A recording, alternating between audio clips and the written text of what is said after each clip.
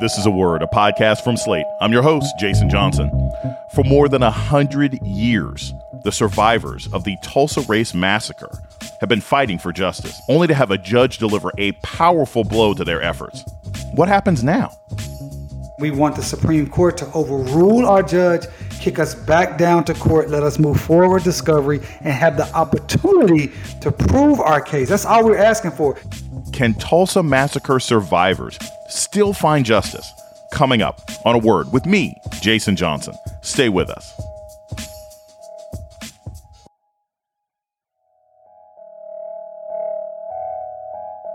Welcome to A Word, a podcast about race and politics and everything else. I'm your host, Jason Johnson.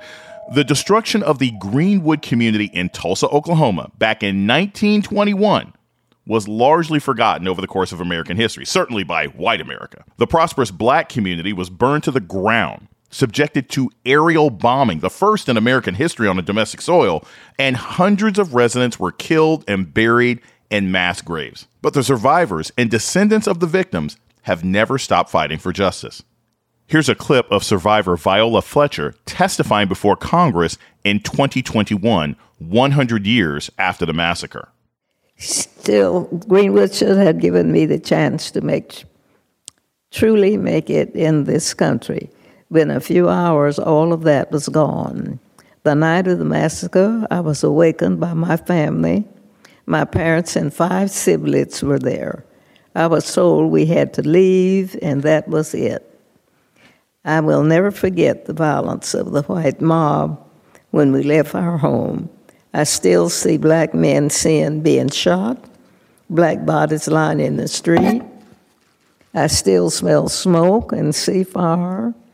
I still see black businesses being burned. I still hear airplanes flying overhead. I hear the screams. I have lived through the massacre every day. Our country may forget this history, but I cannot. I will not. And other survivors do not, and our descendants do not. Now the uphill climb for justice has encountered another obstacle. A long-shot lawsuit seeking reparations for the victims was dealt a blow in court. But the fight isn't over. Attorney Demario Solomon Simmons is leading the charge, and he joins us now. Demario Solomon Simmons, welcome back to A Word. Jason, it's always good to talk to you, my brother. Before we talk more about the case, let's talk a little bit about the history. So you joined us last year right after the mass shooting in Buffalo to talk about the Tulsa Massacre. And for those who didn't hear that or who aren't familiar with the history, give us just a brief portrait of the Greenwood community that was targeted in Tulsa. Absolutely. The Greenwood community was the richest, most organized African-American community in the history of this country. They had 40 blocks of doctors, pharmacists, lawyers, seamstresses, hotel owners, anything you can think of that's the so-called American dream, that was happening in Greenwood. It was land ownership, it was wealth, people owned planes, and it was a community. Sometimes we talk about Greenwood, we say Black Wall Street, but Black Wall Street was just a part of the greater Greenwood community. It was the city for all the black towns that surrounded it, because Oklahoma, as you know, Jason, was a black haven. And why was that? Because of the black Native Americans that were already here during Indian Territory that created the environment that had black people coming from all over the United States looking for a place to be free, independent, and prosperous. For those who didn't watch Watchmen on HBO or didn't watch Lovecraft Country or haven't paid attention the last 2 or 3 years, what happened on May 31st of 1921?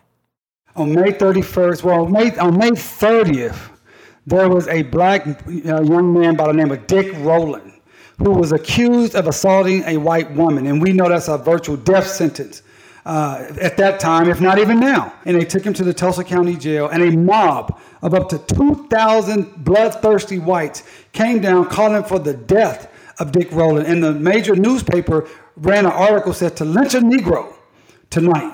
And these black men of Greenwood, the most prosperous, wealthiest, educated black men in the nation, millionaires, several of them was multimillionaires. They loved their community so much, and they loved Dick Rowland so much. These are people that were prominent, store owners, business owners, millionaires. They went across the tracks in their best clothes with their rifles and their guns and said to the sheriff, let us protect Dick Rowland because he's one of ours. Even though he may be a shoe shine boy to you, he's one of ours and we love him and we're going to protect him. The sheriff said, no, we got it, boys.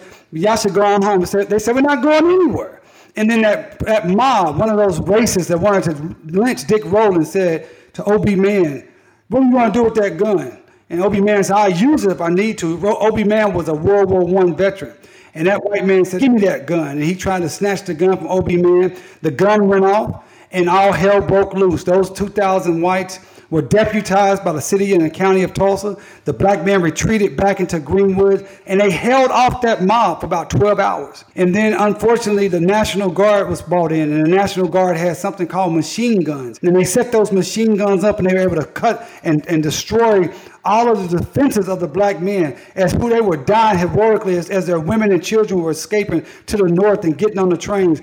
And finally, they broke through, and literally, a mob of up to 25,000 whites poured into Greenwood, burning everything in sight. But before burning, before murdering, before doing all of that, they looted the valuables of the Greenwood community. Then they burnt it to the ground. It was the first place, Jason, in the history of this country that was bombed from the air. It is the largest crime scene in the history of this country, where you have 40 blocks burnt to the ground, over 3,000 people disappeared, 8,000 people known to be homeless for up to 9 months, and a community that lost over $200 million in property damage alone. We heard briefly at the beginning of this conversation from Viola Fletcher. And I mean, it's always amazing to hear her voice. I've had a chance to chat with her, with you. I've seen you on the air on MSNBC.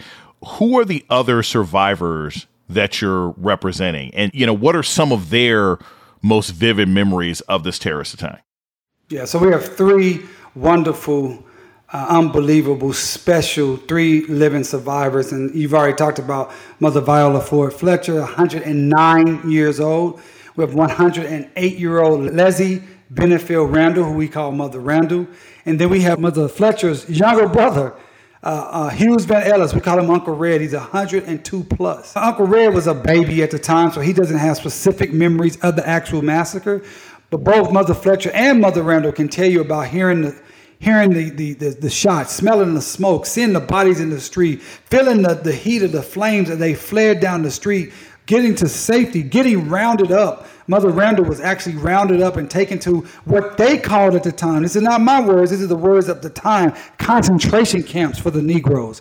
Mother Fletcher remembers escaping in a covered wagon. Jason, think about this. We're talking about a time where a person is escaping a massacre in a covered wagon, where her mother put her behind in the wagon and put something over her head and said, "Baby, don't look out."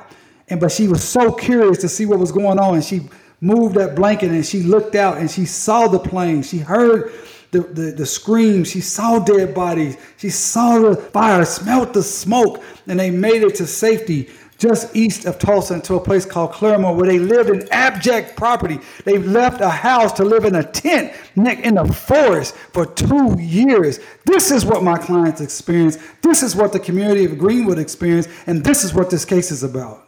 We talk a lot about erased history in America, how violence perpetuated against black people, in particular by white folks, and particularly supported by the state, is erased. And that's not just in national conversation. That's not just because a bunch of people in Congress talking about CRT, but this is personal to you. You know, talk a little bit about the fact that you didn't even learn about much of this history, and you grew up in the Greenwood area. Jason, as you know, I went to middle school on Greenwood Avenue at Carver Middle School. Never recall hearing about this. Went to the crown jewel of Greenwood, Booker T. Washington High School. Never recall hearing about this. I learned, as you stated, about this in class in 1997, my junior year at the University of Oklahoma, sitting in Intro to African American Studies class with Dr. Kepler New-Rakim, big, tall, 6'5", 335-pound man with a booming voice and long locks down his back. He intimidated me. I didn't want to say much in class, but when he started talking about this place in Tulsa, Oklahoma, where these rich black folks had land and property and businesses and were millionaires, and I was sitting there and I raised my hand and said, "Hey, I'm from Tulsa." That's not true. I'm from Tulsa. I ain't never heard that, and I never been more embarrassed in my life when I found out that I was the one that didn't know my own history. And from that day forward, I have been committed and obsessed with telling and teaching as many people and educating them about the massacre and advocating for justice and reparations for my people who suffered the massacre. My people, including my wife's grandmother, was a massacre a victim.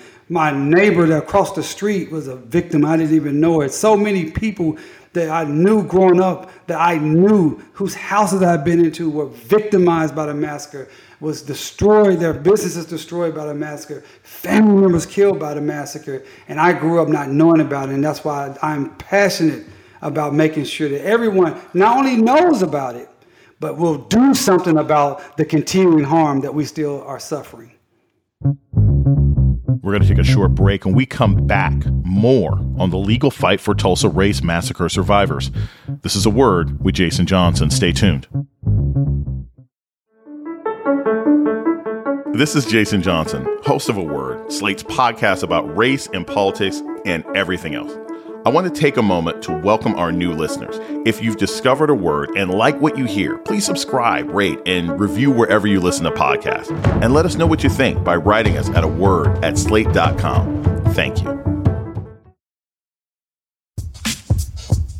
You're listening to A Word with Jason Johnson. Today, we're talking about the Tulsa Race Massacre case with attorney Damario Solomon Simmons. Damario, tell us a little bit about who is this judge and what was her ruling in your case? Our judge's name is Caroline Wall.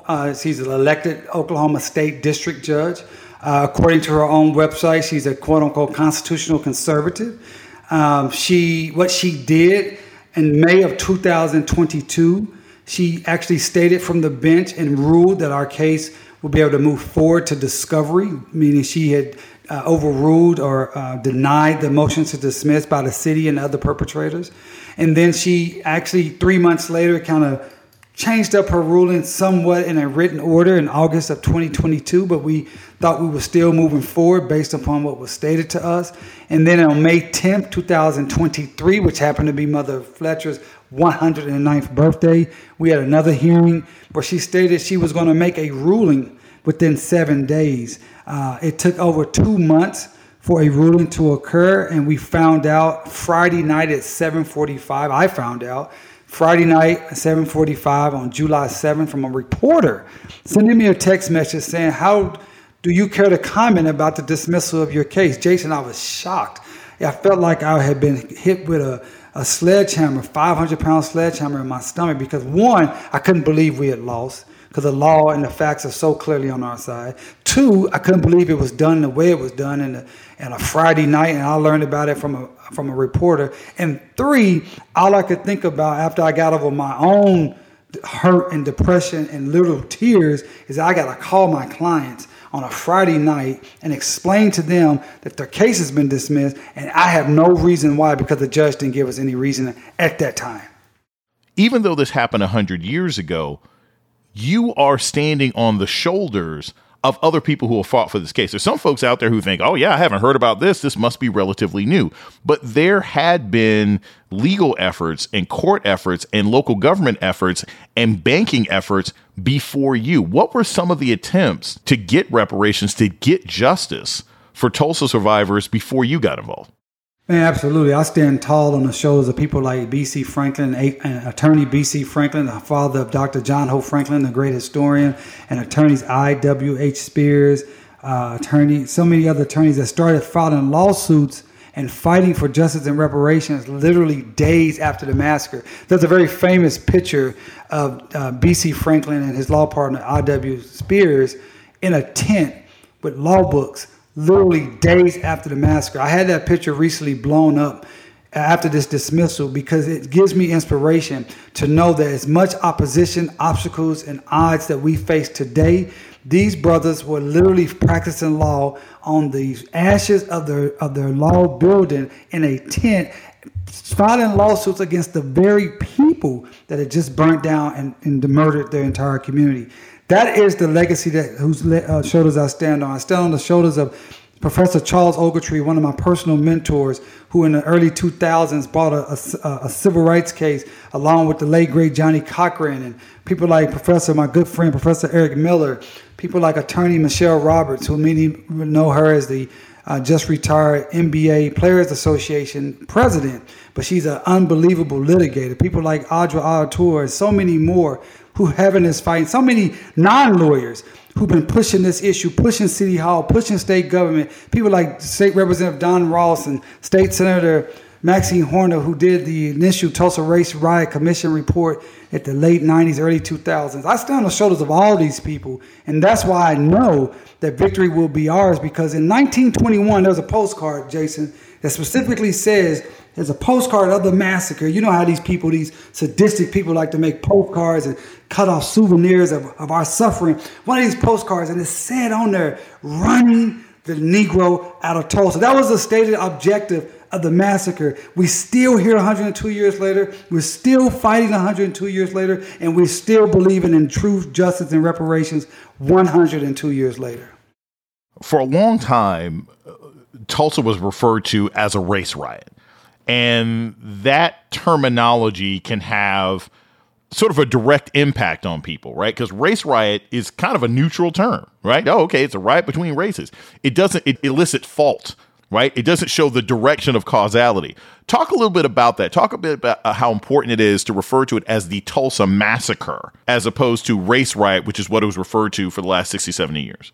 Yeah, I'm very proud of the fact that I was one of the first people to make that a very specific issue and ask. I remember in law school when I wrote my thesis on the Tulsa Race Massacre, and I argued at that time, because everybody still was calling it the riot, just what you just stated, that a riot conjures up the wrong mental picture that these two groups must spontaneously, who's responsible? No, this was a massacre, it was a pogrom. Some people even call it a Holocaust, because the Holocaust literally means destruction by fire, and this was a community that was destroyed by fire. So I was a big proponent of that, and I was very happy that the RCC, which was the Reparations Coordinating Committee, which was headed by Professor Charles Ogletree and Audra Artur, who was doing the litigation in the early 2000s. I was a clerk for that, and they adopted that language, and we really pushed that and made sure that people stopped saying race riot. And right now, when someone says a Tulsa race riot, I think you may have a slip of the tongue, but really that shows a level of consciousness at this point, because this was truly a massacre.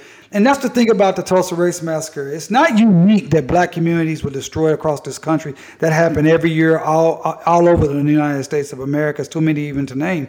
But the thing about the Tulsa Race Massacre that is unique and why it's so important to our overall history and our quest for racial justice is this fact. It was the largest. It was the scope and scale of it. We're talking about 40 blocks. We're talking about 10 to 12,000 people. We're talking about $200 million of property damage. And we're talking about black people, literally a generation and a half out of enslavement, that had done everything that America says we have to do. Own land, work hard, have a business, mind our own business. We did all of that. We built it all up, and you came and they bombed it out, because that is actually the American way, not this whole mythical, we believe in liberty and justice for all. The American way is to exploit black people, destroy black people, take black people's land and property, but that's what we're fighting to really change that and make sure that doesn't happen for further generations. We're going to take a short break. When we come back, more about the fight for justice for the victims of the Tulsa Race Massacre with attorney Demario Solomon Simmons. This is A Word with Jason Johnson. Stay tuned. You're listening to A Word with Jason Johnson. Today, we're talking about the legal battle for the survivors of the Tulsa Race Massacre with attorney Demario Solomon Simmons. So, how did the three surviving victims respond to this legal setback? And I mean, they've lived double our lives, right? Me and you combined our lives, they have lived longer. So I'm sure they've got a perspective that we can't fathom at this point. But what was their response to the judge's ruling? They were shocked. They were disappointed. They didn't understand why, especially when I told them, well, we didn't have a written order, so we didn't know what the rationale was. And I will say this too. You're right. They've lived through Dust Bowls and 2 world wars and 2 pandemics and real deal Jim Crow. So they're very resilient. And they simply said, hey, well, what's the next step? What else? What can we do? And that really picked me up because, Jason, I was devastated. I was devastated. I mean, that night I couldn't sleep. My hip was hurting. I didn't get any rest. I got up really early Saturday morning. I was trying to just do something to get my mind off of it. And my wife said, you need to lay back down. You're not looking good. And it took me about 36 hours to get over that. And I want to talk about that because I think, we have to acknowledge how difficult this work is. And we have to acknowledge, I am a warrior, right? Law is my ministry, justice is my passion. I'm built for this life, but I am a human. And I have to acknowledge that. And we have to acknowledge that those of us that's in this space fighting for racial justice and equity and all those things, because we have to suspend reality. And I had this conversation with my interim chief of staff. I was like, man, am I crazy to really believe? I'm psychotic. I'm crazy to believe that a system that for 102 years, this is what it has done. This is it. This is not new. But I suspend my reality because only with suspension of reality and belief 100% that I can be successful am I able and willing to do the double, triple the amount of work that I have to do than my opponents just to have an opportunity. And that's why it hurts so bad, because you start thinking about, man, look at all I am putting into this and all the people that are on our side putting into this for this system to do what it just always does. No, I don't have to even give you a reason. I just have more power than you. So it took about 36 hours to get over that. And talking to the survivors helped me do that because they are wisdom personified. That's when we start thinking about our appeal. We do have an appeal process. And again, here I am. I'm suspending reality again. Hey, I fully believe we're going to be successful in our appeal. Had a powerful meeting today with a new member of our team, appellate member of our team. I think it's going to be a fantastic addition. I think we have an opportunity to reverse this clearly erroneous, unjust decision in our belief. We do have a conservative Supreme Court. So that's what we're up against, and that's why I appreciate brothers like you who did check on me and so many other people around the nation, giving me this platform and helping us get people to come to justiceforgreenwood.org. justiceforgreenwood.org, connect with us, donate to this work. This work is taxing emotionally, mentally, physically, spiritually, but also financially. Sign up for our newsletter, make phone calls. One of the things that we're doing, Jason, and you know this, is trying to get our dear sister, and I say that with all sincerity, our dear sister, Kristen Clark, Assistant Attorney General at the Department of Justice Civil Rights Division, to come in and open the very first ever criminal investigation of the massacre. And they have the power to do that pursuant to the Emmett Till Act of 2007, Emmett Till Act, Cold Case Act of 2007, reauthorized in 2016. We've had 4 meetings with the Department of Justice. The last meeting was in May of 2023. And we're telling them that this dismissal is further proof that Oklahoma will not do right. So if anybody wants to help out, go to Justice for Greenwood, make a donation, sign up for our newsletter, and send our dear sister Kristen Clark an email and say, investigate Tulsa. And that's great, because I was going to ask you, what people can do. So that's a perfect answer. What people can do can support you. But here's the thing. I always want to end the podcast, if not on a positive note, at least on a where do we go from here or what do we do next? So with the judge dismissing the case with prejudice, just, before we finish with our audience, what is your next step? What does prejudice mean? And what are your steps for appeal now in order to get justice for the victims of Greenwood? What prejudice simply means we cannot refile the case again. So our next steps is to appeal. We have our appeal is due by August 6th. We will hit that deadline without a doubt, without any problems. And we're going to appeal, and we're going to ask. I don't want to get too down in the weeds, but in Oklahoma, when you appeal, the Supreme Court can decide to then kick it down to the Civil Court of Appeals. Obviously, we're asking that the Supreme Court retain jurisdiction of this issue. We're going to put front and center that our clients are all above 102 years old. So this is time is of the essence. And we want the Supreme Court to overrule our judge, kick us back down to court, let us move forward discovery, and have the opportunity to prove our case. That's all we're asking for. The judge kicked us out without giving us the opportunity to prove our case, and that's what we're trying to do. That's what we plan to do. And with the help of people like you and your listeners and our great legal team, I think we'll be successful in getting it done.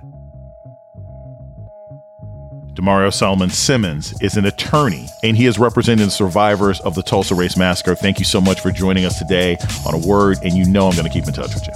Oh, bro, appreciate you. Peace. And that's A Word for this week. The show's email is aword@slate.com. This episode was produced by Christy Taiwo Makanjula. Ben Richmond is Slate's Senior Director of Podcast Operations. Alicia Montgomery is the Vice President of Slate Audio. Our theme music was produced by Don Will. I'm Jason Johnson. Tune in next week for A Word.